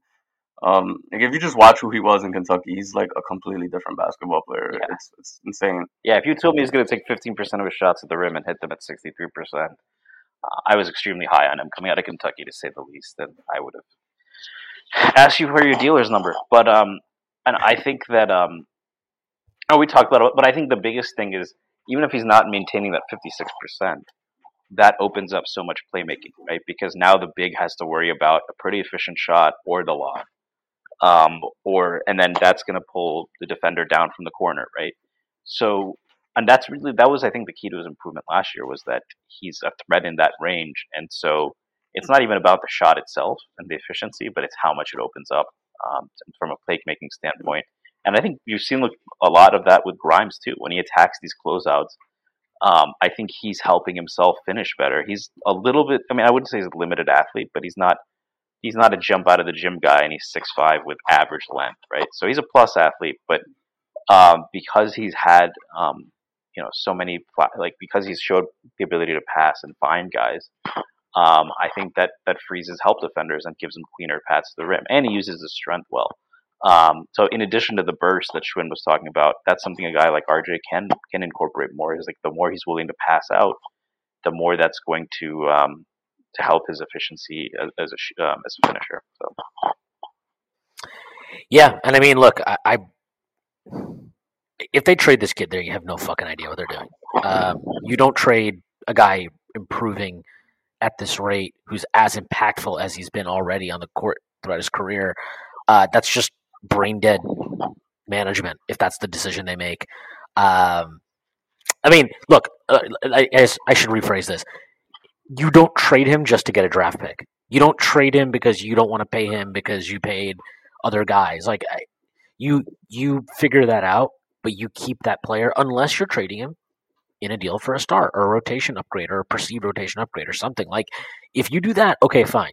But don't sell me on, we're going to trade quickly because we're going to get this awesome draft pick, which is going to be so useful for us when we trade for a star. I mean, I wouldn't even say a rotation. Like, if we get Harrison Barnes or someone like that, that might be a rotation upgrade. But it's like, what are we doing? You know? Yeah. I mean, a rotation upgrade. Like, look, I'll just use an example. I don't think that they should do this. I'm not advocating for this, but like, if they traded for somebody like an OG Anunoby, right? But that's also a younger player, but yeah. Right. Yeah. That's what I mean. Like, if it's a younger guy who's a rotation upgrade at that level where you're like, okay, I can kind of see it, fine. But if you're just trading him for some unknown draft pick to use at a later date to acquire unknown star X, like, that's bullshit to me. I can't get on board with that, and I'm very much against that. And, like, if we're going to be completely honest, if you desperately need to trade one of these guys, like one of these young players, because for whatever reason, I mean, I don't know what the argument is at this point for that to be quickly and not RJ. Like flat out. I'm not advocating they trade RJ. I am saying that if for some reason they've decided they have to move one of these guys because of their cap issues and roster logjam and blah blah blah blah blah, like, I mean, what is the argument here? Because one guy has been positively impactful every year of his career. He continues to improve and show real improvement in areas that were perceived weaknesses for him coming into the NBA. And the other guy is, he's grown a little bit. He's definitely shown some signs, but like he's also been way more up and down, and his impact on court has not been anywhere near as much as quickly at this point in his career. So, like, these are questions the front office, like, I don't know, like, if these are the decisions they're considering, then fine, but like, follow the data and maybe make, like, to me, the pedigree of RJ being picked third overall can't be guiding the decision, can't be guiding a choice like that. And if it is, that's a problem. And like, look, we've talked about this endlessly, but like, fucking trade Randall, like find a way then. Like, I don't know. Like, there's just, to me, trading the 23-year-old kid who is vastly outperforming his draft slot despite all the shit that you've put him through, that would be a massive cell phone. And I really hope that the front office doesn't do that. I'm curious to get your thoughts, Ariel. We've talked on this pod a lot about Obi. I think Stacey's not as bullish on him as I am, and I'm not even sure where I am in the bullishness hierarchy on Obi. But like, what do you think about how they're using him offensively, and what are your thoughts on, like, I think it's safe to say that he's probably never going to be an impact defender, but do you think that is he capable of just being like a solid cog on that end? I think he's so hard to evaluate just because like he's just been grossly misused his entire career. Like it's so hard to like really understand with his skill set. Like if his skill set was maximized, what would he really look like? Just because I haven't seen it. But I just think the way he's being used this year is just gross. Like he's taking like over 50% of his shot attempts are from beyond the 3-point line. Like that's insane for who he was coming out of college. And I think, was it you that tweeted the pick and roll stats? Yeah. That is just, like that was who you were drafting when you drafted him, and then they just completely like ignored that. And I just think defensively, I think he can get to like being like a neutral. I don't think he'll ever be like a plus on that end unless he becomes like somehow this like really good like weak side rim protector. I think that's like his like avenue to becoming like a good defender. But I think I don't really have confidence in him being like a plus on that end just because he struggles to kind of like turn and change directions. But I think as a straight line athlete, he's like top tier. But Obi's such a difficult like guy for me to like gauge just because like they ran a play yesterday and it felt like this is what you guys should be doing all the time, where Hartenstein and Obi ran an empty side pick and roll like between those two, and it's like those two skill sets like matching up together. Like I don't think there's a better, how do I say this?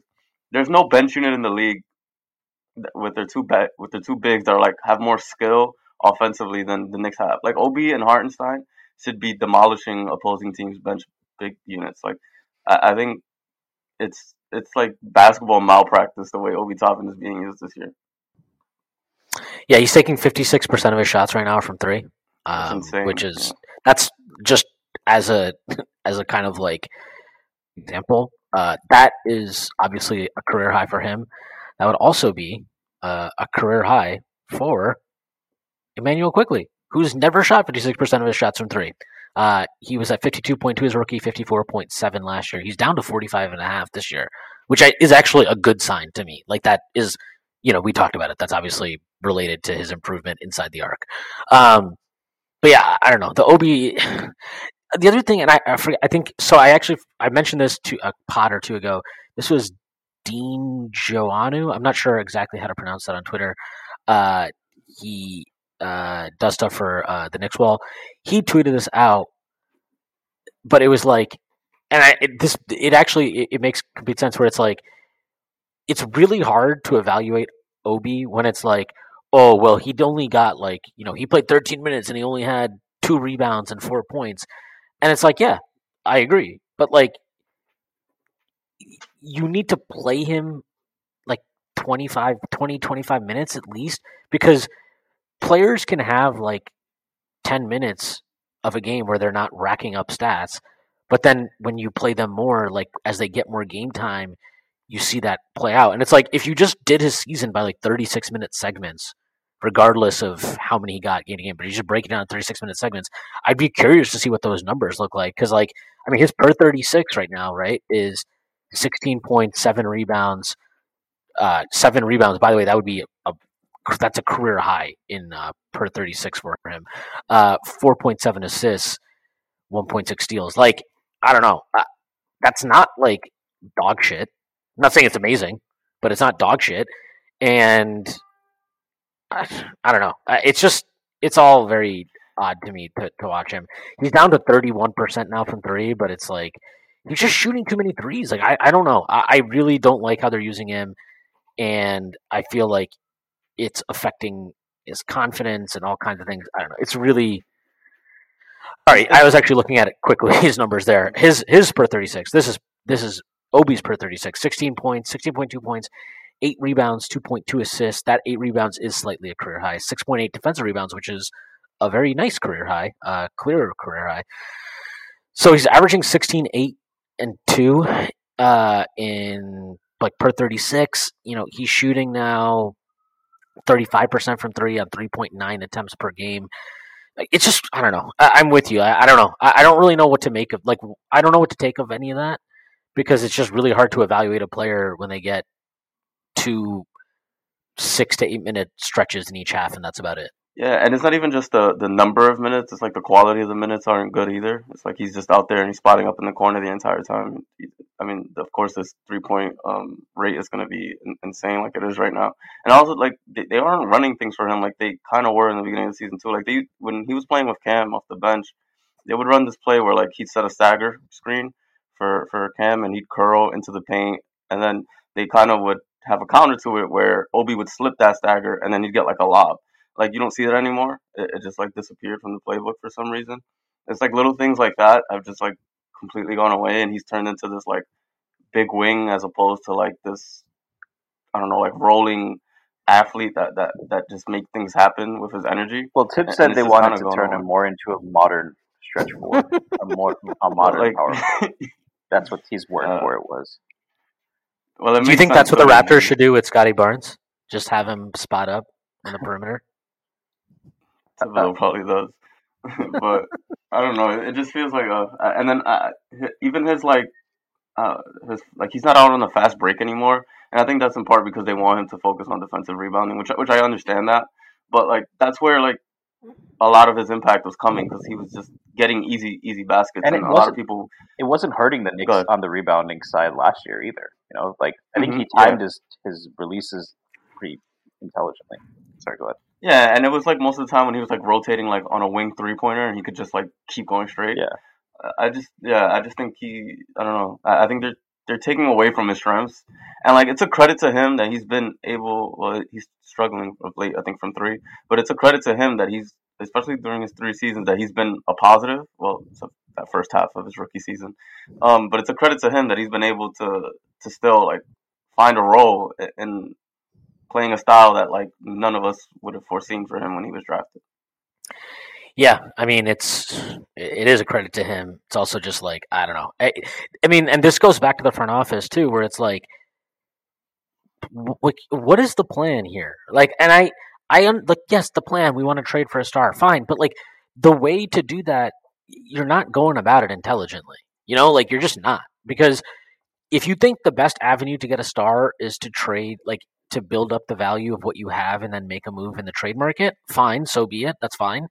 But like, then you have to play your young guys more and you have to put them in positions to succeed. And like, if you want to say they've done fine, like they've done a good job with Quickly, fine, so be it. But like, he's not playing more. He's actually playing less so far this year, 22 minutes a game.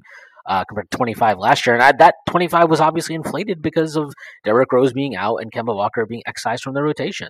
So that's the only reason it got as high as it did. It wasn't because they created this new fucking pathway for him. He's not playing as much. But, like, fine, you want to say they're doing an okay job with him? Fine, so be it. But then, like, what do you want to, like, the Obi thing is even worse. You drafted him 8th overall, and you seem perfectly content for him to do absolutely nothing but spell Julius Randle, and that's it. And, like, that's just so uninspiring from the front office. And, like, we can sit here and blame Tibbs until we're blue in the face, but this is who Tibbs is. This is what he wants to do. This is how he sees Obi's development. This is how he wants to use the roster at his disposal. And if the front office is fine with that, then fuck them. Like, I don't know. I don't really understand any of this. Like, it just seems like a terrible process, even if your goal is ultimately to make a trade, right? And, like, we saw this in the Donovan Mitchell trade talks. Those guys didn't have the value that the front office maybe internally feels they have, but they don't.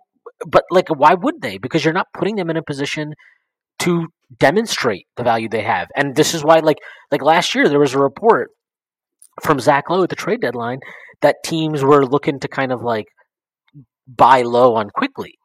And it's like, yeah, of course you're looking to buy low on him because your coach doesn't seem to care or value him to the degree that the impact metrics say he should. And if teams see that, like, yeah, they might have a bunch of nerds like us sitting around the front office like, oh my God, look at Emmanuel Quickly, he's on us. This guy is might be a star and hiding in plain sight. But, like, that's cool. They'll be like, thank you, nerds. But me, GM of the team, I am not going to give a first-round pick for a player of this caliber. Definitely not an unprotected one.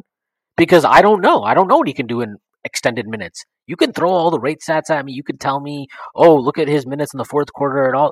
Fine. But, like, if the team that has this player, is not giving him that credence, if they're not trusting him, if they're not empowering him, they're not giving him a bigger role, then guess what?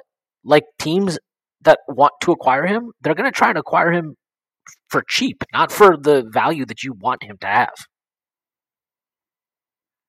Yeah, I truly believe that the biggest mistake the front office has made has not been drafting Obi Toppin over Halliburton or anything like that. It's not even re-signing Julius Randle. I just drafting Obi over Pokuševski. That was the real mistake. There you go. I just think but like, all jokes aside, I just continuing to employ Tom Thibodeau as a coach is a mistake. He's like, I don't understand. There's so much upside to playing the young guys, and it's not just to play the kids. Like, all the vets suck. That's not what it is. It's just this team is clearly, at best case right now, the way they're being playing, it's 500. It's a 500 basketball team, give or take a couple games. But if you play the young guys, best case, one of the guys pops, and you got something that you can really build around. Or worst case, you know that they aren't that, and you got to retool this team around like Jalen Brunson instead of this, like, holding out for a star coming in the next couple seasons. I just think that there's no upside to the way this team is being, like, deployed right now.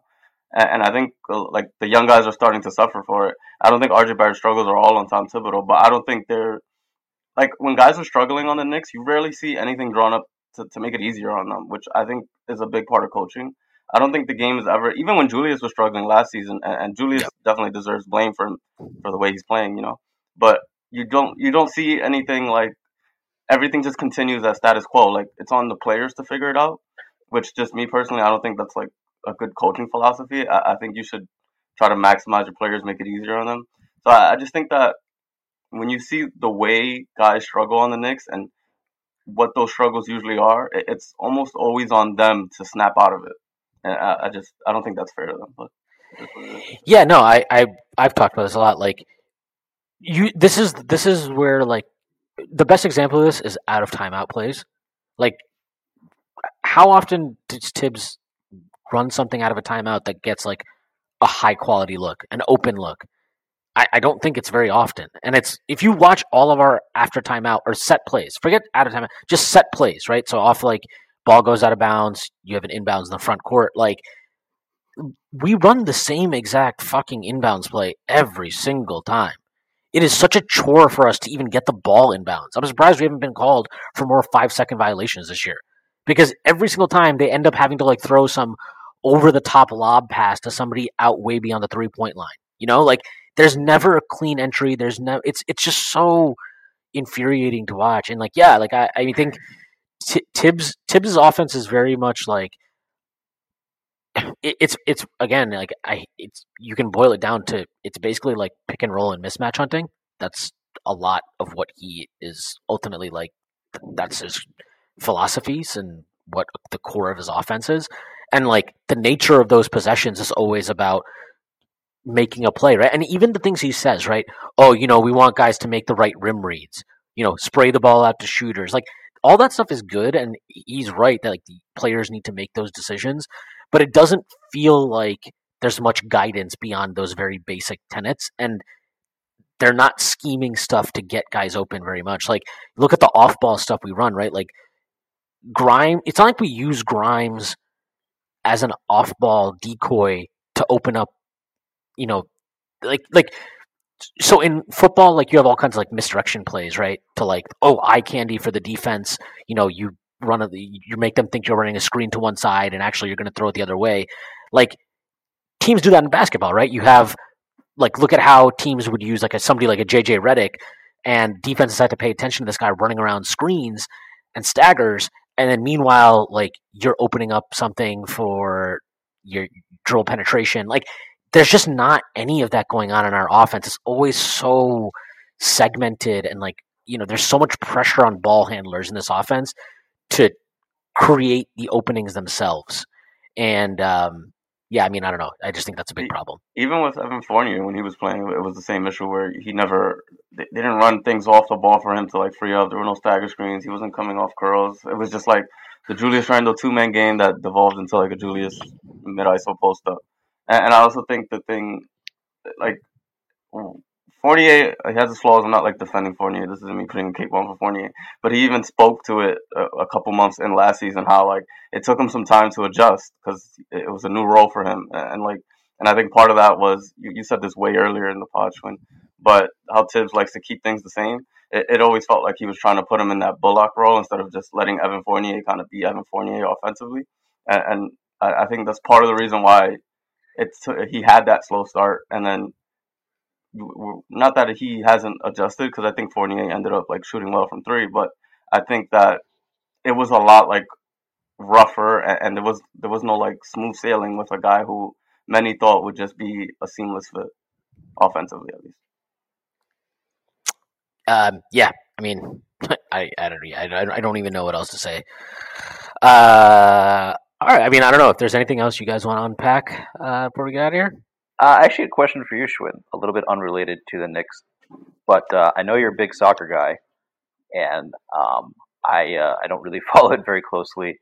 But I saw that the U.S. played pretty hard, seemed to do well everywhere besides the scoreboard against the Netherlands. Give a 30-second, 1 minute, where are you at on the U.S. men's national team? They're better than they have ever been. The world is also better than it's ever been, and the gap to the best teams in the world is still fairly considerable. They are weak in very critical positions. They don't have a striker. Their fullbacks are average at best, and their center backs fucking suck. So, good midfield, decent wingers. You're weak at some of the most important positions in the modern game. Especially if you want to play a possession-oriented style. And, if you don't have a guy that puts in goals, that's going to be hard. You can't expect them to win without a star, Stacey. They need a true point guard. They need a true point guard. I mean, look, it says it all. Like Christian Pulisic is our fucking golden boy. This guy is an average player at the top level in Europe. He's not no European team that's serious would even. He might be in the squad. That's about it. So that's the gap. You don't have the necessary top-end talent yet. You do have good players. You do have players that are playing at the highest level in Europe. You need more of those guys. You need those guys to not just be playing at the highest level. You need them to be difference makers at the highest level. I'm not totally enthused by the coach, but I think his in-game decisions are much more curious than his strategy coming into games, his pre-game game planning, I guess you could say.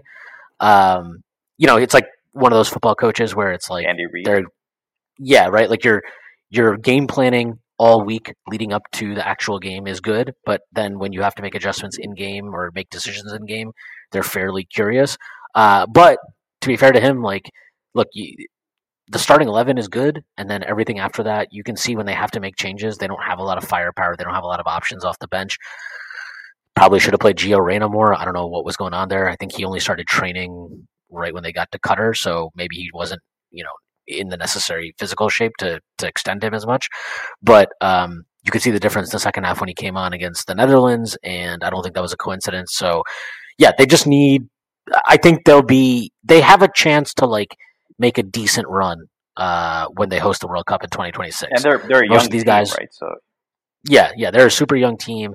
Most of these guys will be entering or in their primes. When that World Cup comes around, they should have probably some emerging young talent that will be added to the roster.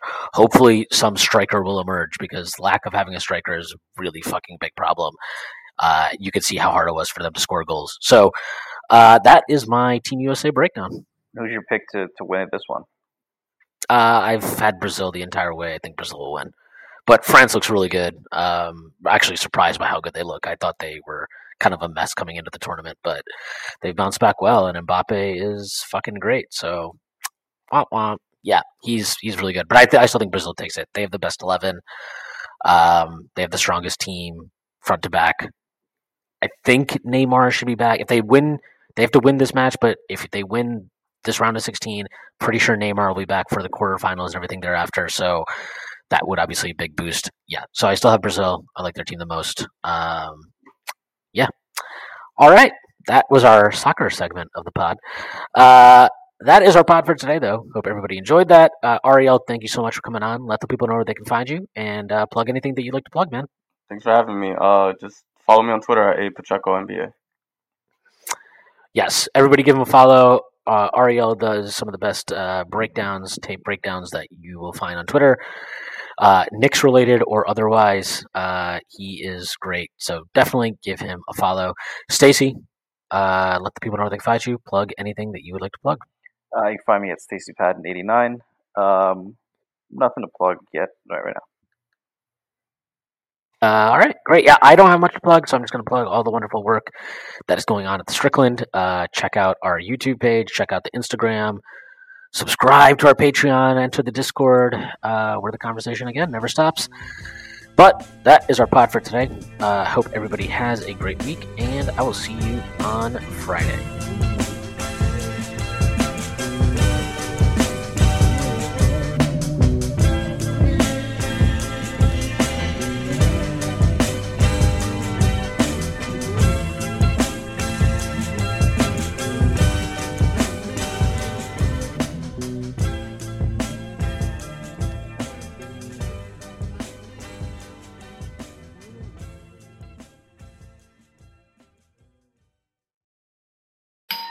Our house is a mess. Come on in. I'm Amber Wallen, internet comedian, plant queen, and host of your new favorite podcast, Fly on the Wallen. Okay, that's pretty presumptuous to assume that this is going to be their favorite podcast, by the way. Like, come on, Amber. Anyway, that wasp that you just heard interrupt me is my husband. And co-host, Benjamin Wallen, also a comedian, and I host people at our home. I have a great wine collection in my cellar. Well, you mean the mini fridge? Yeah, it's a mini fridge. It's a mini fridge. New episodes of Fly on the Wallen drop every Wednesday. Listen in as we discuss relationships, books, and keeping our sweet baby kid alive while we make laughs on the internet. Subscribe to Fly on the Wallen wherever you get your podcasts.